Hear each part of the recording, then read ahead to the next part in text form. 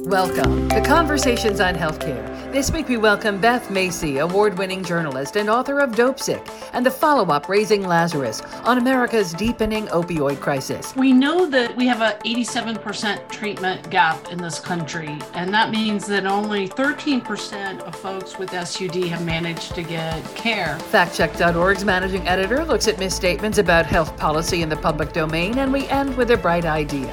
Now, here are your hosts, Mark Masselli and Margaret Flinter. The opioid crisis and the serious missteps that caused it have been well documented by our guest. She painstakingly told the story from Big Pharma's office to the distressed Virginia mining town, and her acclaimed book, Dopesick, has been turned into an award-winning miniseries. 7 million Americans suffering right now from opioid addiction. And now, journalist and author Beth Macy is here to tell us about the next part of the story. Beth's new book, Raising Lazarus, is an account of what she calls the everyday heroes that are fighting on the front lines of the overdose crisis. And as she says, patients cannot recover if they're dead. Well, Beth, let me welcome you to Conversations on Healthcare. Thanks for having me. You really have dug into the subject of those you call treatment innovators for opioid addiction. And I'm wondering, what do we know about treatment and what's working best? Well, we know that we have an 87% treatment gap in this country, and that means that only 13% of folks with SUD have managed to get care in the last year. And that's, if we were getting a 13% in school, we'd get failed out.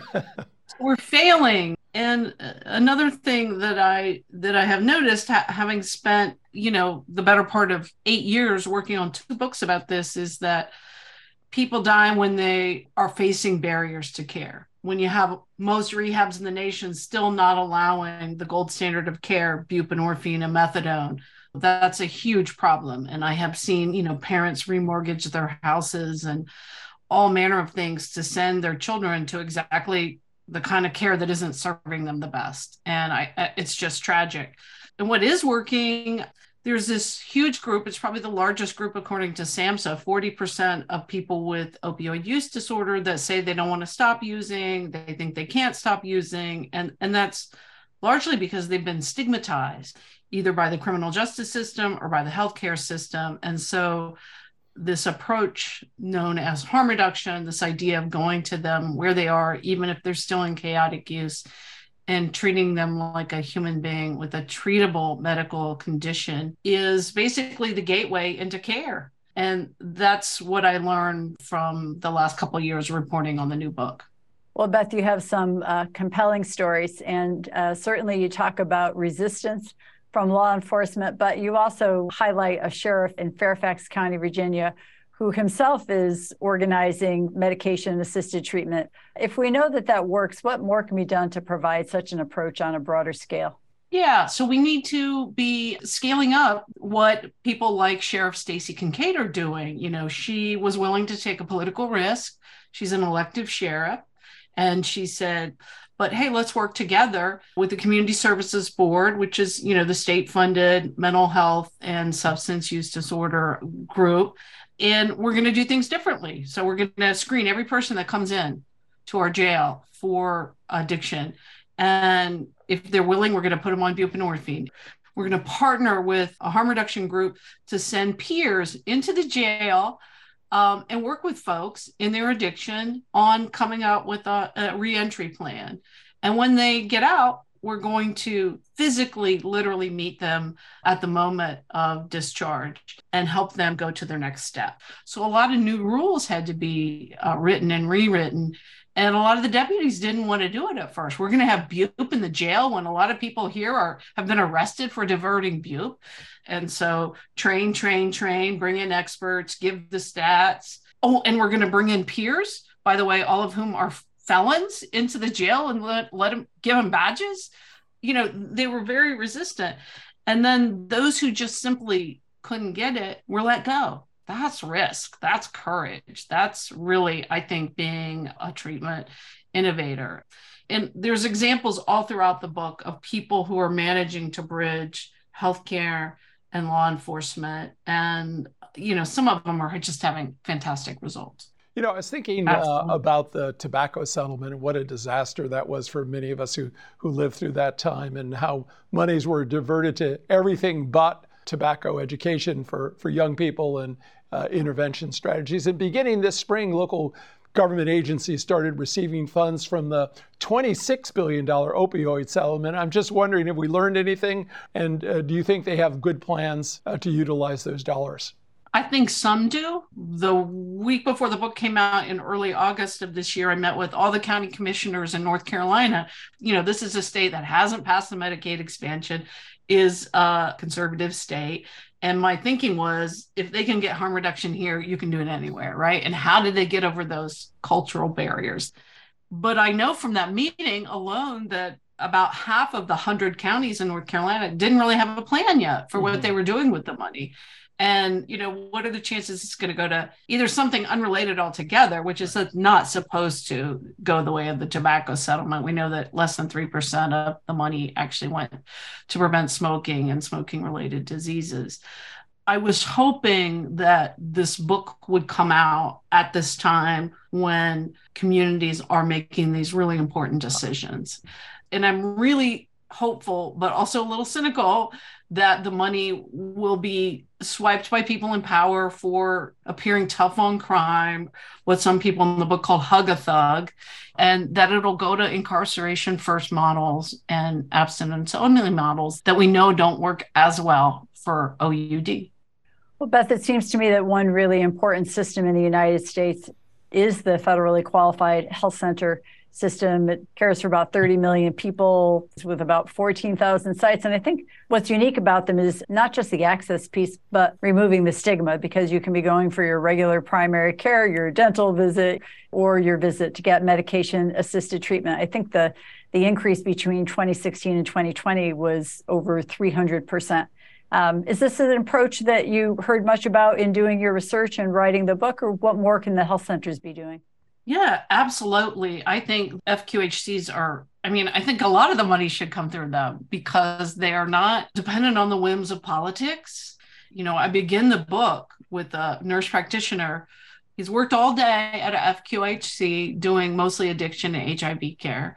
And at night, he works for a harm reduction group in a rural part of North Carolina. His name's Tim Nolan, and he's meeting people where they are. He starts out passing out needles. He quickly realizes that he's tapped into this population. He calls them the unseen. And he begins with hepatitis C, treats them, starts reaching more people. And then they come to the conclusion that they really need to offer low barrier care. And so he's going to them where they are, whether it's in a McDonald's parking lot that they've prearranged to meet, and he's getting them on buprenorphine. And through his FQHC, he's arranged discount pricing at one particular drugstore, and he wants them to know two things. And I think this is really the approach to getting that 40% back into systems of care. One is you can get better. Most Americans have given up on this population. And a lot of folks with OUD themselves don't think they can get better. So first, we got to have hope. Medications are actually pretty efficacious. There's a lot of studies going back to the late 80s on how well they work. And two, just don't disappear. And that's this idea that we're not going to kick you out if you have a relapse. We're going to increase your treatment, your counseling, your social support. But we're not just going to shun you and kick you out because addiction is a chronic relapsing disease. We wouldn't do that for somebody with diabetes. Not at all.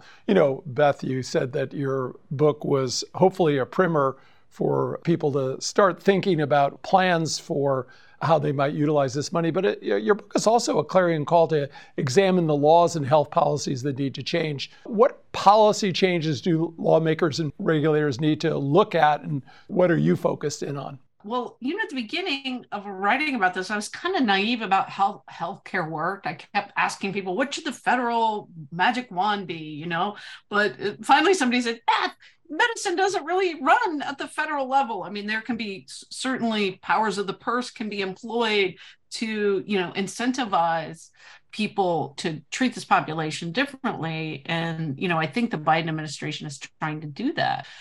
First president on record who's used the phrase harm reduction, and is putting money behind it.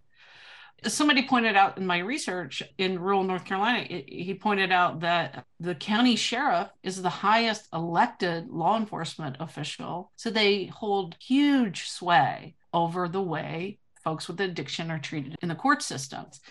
And so I'm going to show you innovators that I think are figuring out how to do it. So I think immediately of Judge Dwayne Sloan, who was in Eastern Tennessee, an elected judge, and he's a former tough on crime prosecutor. And he doesn't believe in letting his probationers be on MAT at the beginning. And then something happens. He and his wife adopt a baby that has NAS. They get to know the biological mother, and they really get to know her story. And they realize she just can't do it without this. And so he does a deep dive and he looks into the data and he says, how can we not be allowing this? So he partners with this physician named Dr. Steve Lloyd. Now, Dr. Steve is the doctor that the Michael Keaton character is based on in the Dopesick show. He really got addicted himself to OxyContin, eventually got into recovery and became a leader. And so Dr. Steve meets this judge and he volunteers to serve on his drug recovery court because simply he wants the voice of the medical professional there to start to change the thinking among the whole recovery court team. And so in a couple of years, they start wrapping services around these folks, and they have reduced overdose deaths by 80% in the 4 counties that Judge Sloan serves. But, they had to really work against some negative thinking about it. And if you go to the drug court, which I have, it's not like a courtroom you've ever seen. Judge Sloan knows these patients. Dr. Steve's sitting there. He's weighing in on whether he thinks they're using the appropriate prescription dosage. And at the end of every person reporting how they're doing this week, Judge Sloan comes out in the front and gives them a hug and tells them he's proud of them. And, they've had a reduction in NAS cases. It's a huge reduction in property crime. And, then he can go back to his voters and say, look, we're really dealing with the problems here. Well, Beth, this is one problem that's a national problem. But at the heart of it, you have to have somebody who's going to be willing to prescribe the treatment, the medication-assisted treatment. I was surprised by a statistic that only 8% of physicians have done what is necessary to get the DEA license or the waiver to prescribe opioid use disorder treatment. Is it a reluctance on the part of medicine? And certainly nurse practitioners and physician assistants can also get the license, as you refer to. Or is it that kind of unrealistic maybe for a single person to be treating it versus needing a team to make sure that they really can do it safely and effectively? What did you hear in your interviews? Well, I heard a lot of stigma among healthcare providers and this idea that they're very, very busy and it's easier not to have the difficult patients. We don't want those kind of folks in our waiting room is something that really happens. Now, I was talking to the drug czar, Dr. Gupta, not long ago, and of that 8%, he said very few of even the 8% prescribe. So even those that not everybody that got the waiver takes advantage of it.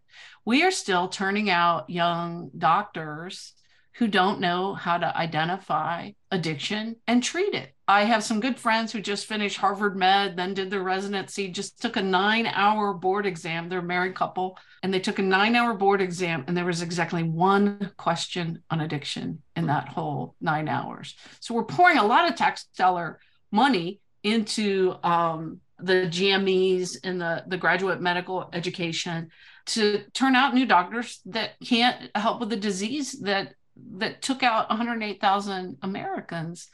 So the whole system really needs to be revamped. I'm hopeful that if this MAT Act, which is currently in the Senate, gets passed, that will the X waiver, the so-called X waiver, that will get rid of this, which is another huge barrier. If they didn't, you don't have to have a special waiver to prescribe OxyContin, for instance, or Percocet, but you do to prescribe the addiction that you got from OxyContin or Percocet. So I think that'll open it up. There's still these patient caps. People who've been prescribing can prescribe after they've done it for a year or two up to, I think, 275. And, these are barriers. And I think we've got to make the treatments easier to access than the dope, because the dope is out there and it's very easy to access. And fentanyl is in almost all of it now. I was in Baltimore last month and a public health worker told me that fentanyl was selling for $1 a pill. And that's frightening.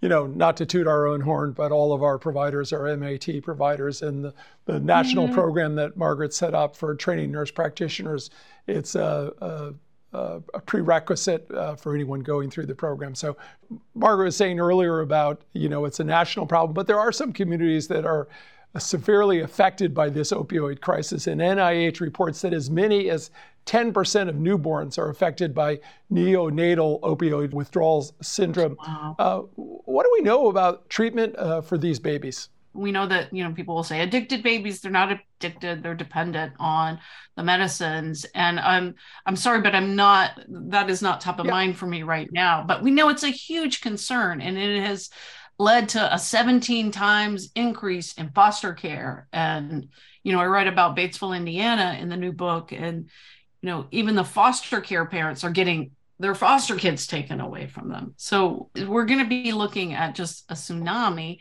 if we don't go upstream from this. Well, that is heartbreaking and certainly warrants all of our attention. And medication-assisted treatment is our best hope right now. But you've noted, I think, that there may be some room for more breakthroughs on the horizon. We've heard about a FDA-cleared, drug-free, non-surgical device that uses neuromodulation to help in the reduction of symptoms associated with opioid withdrawal. Anything else coming down the research pathways that you think is promising? My real goal with this book was really to show people out in the communities that are scaling these barriers of getting treatment access. I am not as up to date on the new scientific drugs and research as I probably should be for this conversation. But, we have these low-hanging fruits of Xing the X waiver and then reaching this really hard to reach population of folks that simply aren't captured.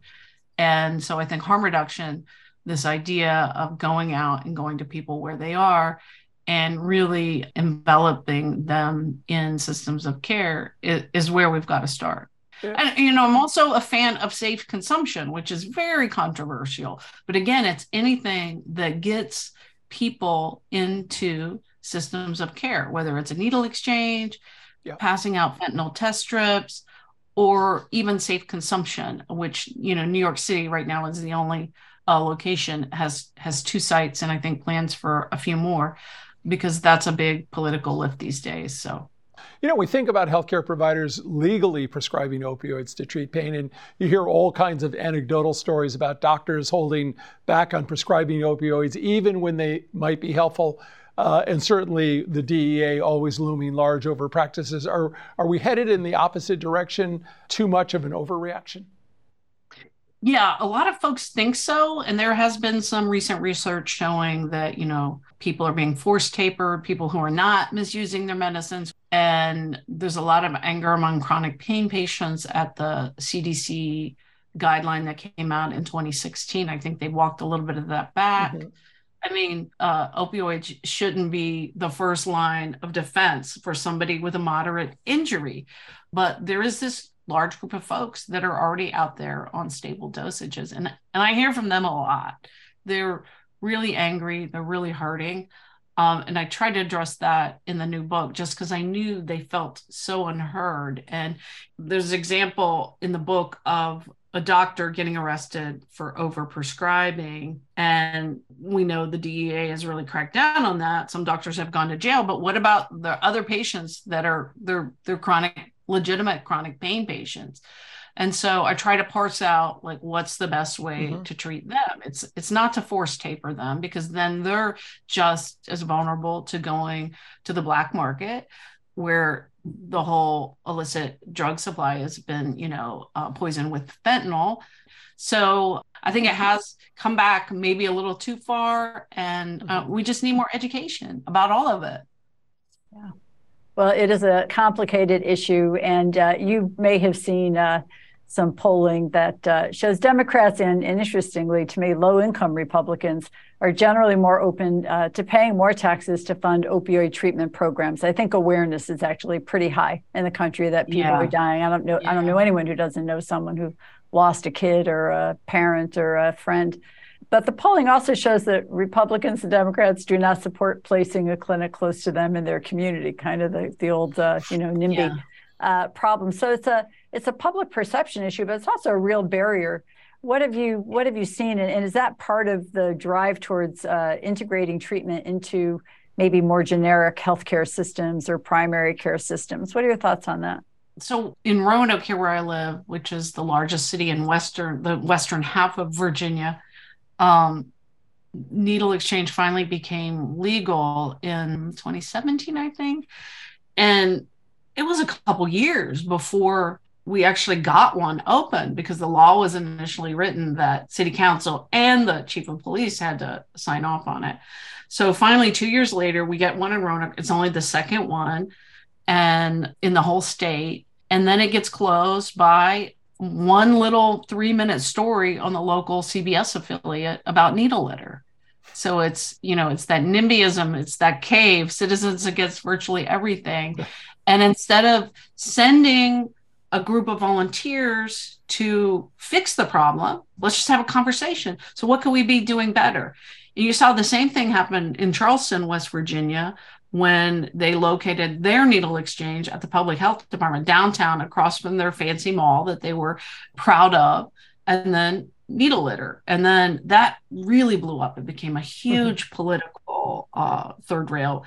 And you now have politicians there running on anti-harm reduction platforms, which is just shocking because the city has the nation's most concerning HIV outbreak. So the thing that Roanoke did and what Charleston did was going to people where they were, having mobile vans so they can't say it's, not my backyard, because it's all over the place. I mean, I think that's something that communities need to look at, because it is politically more palatable. Mm-hmm. And in the words of Judge Sloan, who I was talking about a little bit earlier, like when people are reluctant to start a new program like this, call it a pilot, just start doing it and then show the results 6 months later, and try to draw attention to this works. We did something new. The world didn't end. People got better treatment. Good organizing strategy. It is. Beth, one last question. You called on President Biden to end the ban on federal funding of syringes. If he's listening right now, we hope he is, at least on tape delay. How would you make the argument to him? I would say, come visit some of the needle exchanges I've been to. Mm-hmm. People think they're these big, scary places. They look like preschool classrooms. There's inspirational sayings up on the wall. People can come and get food. They can get non-judgmental connections to care. And we know their number one expense is buying the syringes. We know that people who visit syringe exchanges are 5 times more likely eventually to enter treatment. And that's what we all want. And, I know he's read the research. I know he knows this. It's a political thing. And like Sheriff Kincaid did, that began our conversation in Fairfax County, we've got to have courage. Great. Well, thank you, Beth, for your incredible journalism that's brought so much insight and attention to the opioid addiction issue. And thank you to our audience for being here. You can learn more about Conversations on Healthcare and sign up for our email updates at chcradio.com. Beth, thank you again so much for joining us today. Yeah. Thank you for having me. At Conversations on Healthcare, we want our audience to be truly in the know when it comes to the facts about healthcare reform and policy. Lori Robertson is an award-winning journalist and managing editor of factcheck.org, a nonpartisan, nonprofit consumer advocate for voters that aim to reduce the level of deception in U.S. politics. Lori, what have you got for us this week? The number of people without health insurance in the United States has gone down under President Joe Biden by 1.1 million people from 2020 to 2021. That's according to the Census Bureau's latest annual report. We looked into this and many other statistical measures of Biden's presidency in our latest quarterly report that we call Biden's Numbers. We published similar quarterly reports when Donald Trump was president and when Barack Obama was in the White House. In 2020, 28.3 million people, or 8.6% of the U.S. population, lacked health insurance for the entire year. Those figures dropped to 27.2 million, or 8.3%, in 2021. The census report was published in September. Most of the population had employer-based insurance coverage in 2021. Altogether, 66% of Americans had private insurance, which includes work-based plans, TRICARE, which is insurance for military members and their families, and Affordable Care Act marketplace plans.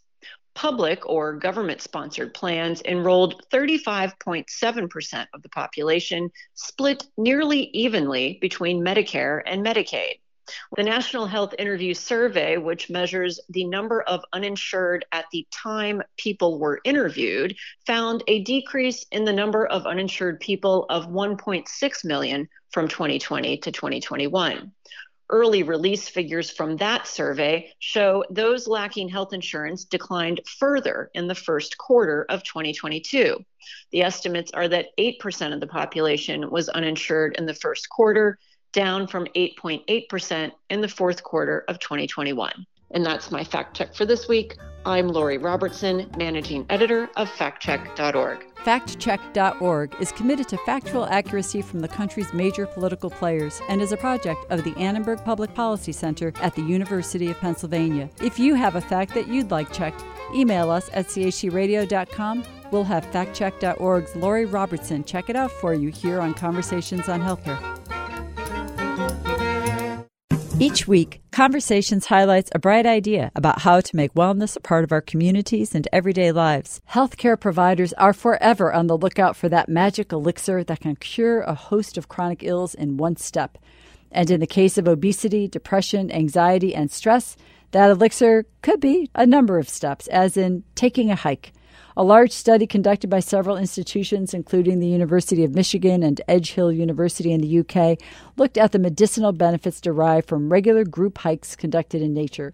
We could see that these two different types of help for our mental well-being, they're operating independently. That means that if we go out in nature for a walk, we're getting an additional boost to our mental well-being. Researchers evaluated some 2,000 participants in a program called Walking for Health in England, which sponsors some 3,000 walks per week across the country. There was investment in these walking groups, in training leaders to take people on walks, finding trails that were good for people to do even if they had health problems. Dr. Sarah Warber, professor of family medicine at the University of Michigan School of Medicine, said this study showed a dramatic improvement in the mental well-being of participants. Depression was reduced, perceived stress was reduced, and there's been really lovely research that's shown that when we have positive emotions, we actually have better health in the long run. And the effect was cumulative over time. Dr. Warber says this is the first study that revealed the added benefits of group hikes in nature and significant mitigation of depression. Because we were really interested in, if you are more stressed, would you get some better benefit from being in nature? And in fact, that did pan out. Walk for Health, a simple guided group nature hike program which incentivizes folks suffering from depression and anxiety to step into the fresh air with others, improving their mood, reducing their depression, increasing their overall health at the same time. Now that's a bright idea. I'm Mark Masselli. And I'm Margaret Flinter. Peace and health. Conversations on Healthcare is recorded in the Knowledge and Technology Center studios in Middletown, Connecticut, and is brought to you by the Community Health Center, now celebrating 50 years of providing quality care to the underserved, where healthcare is a right, not a privilege. CHC1.com and CHCRadio.com.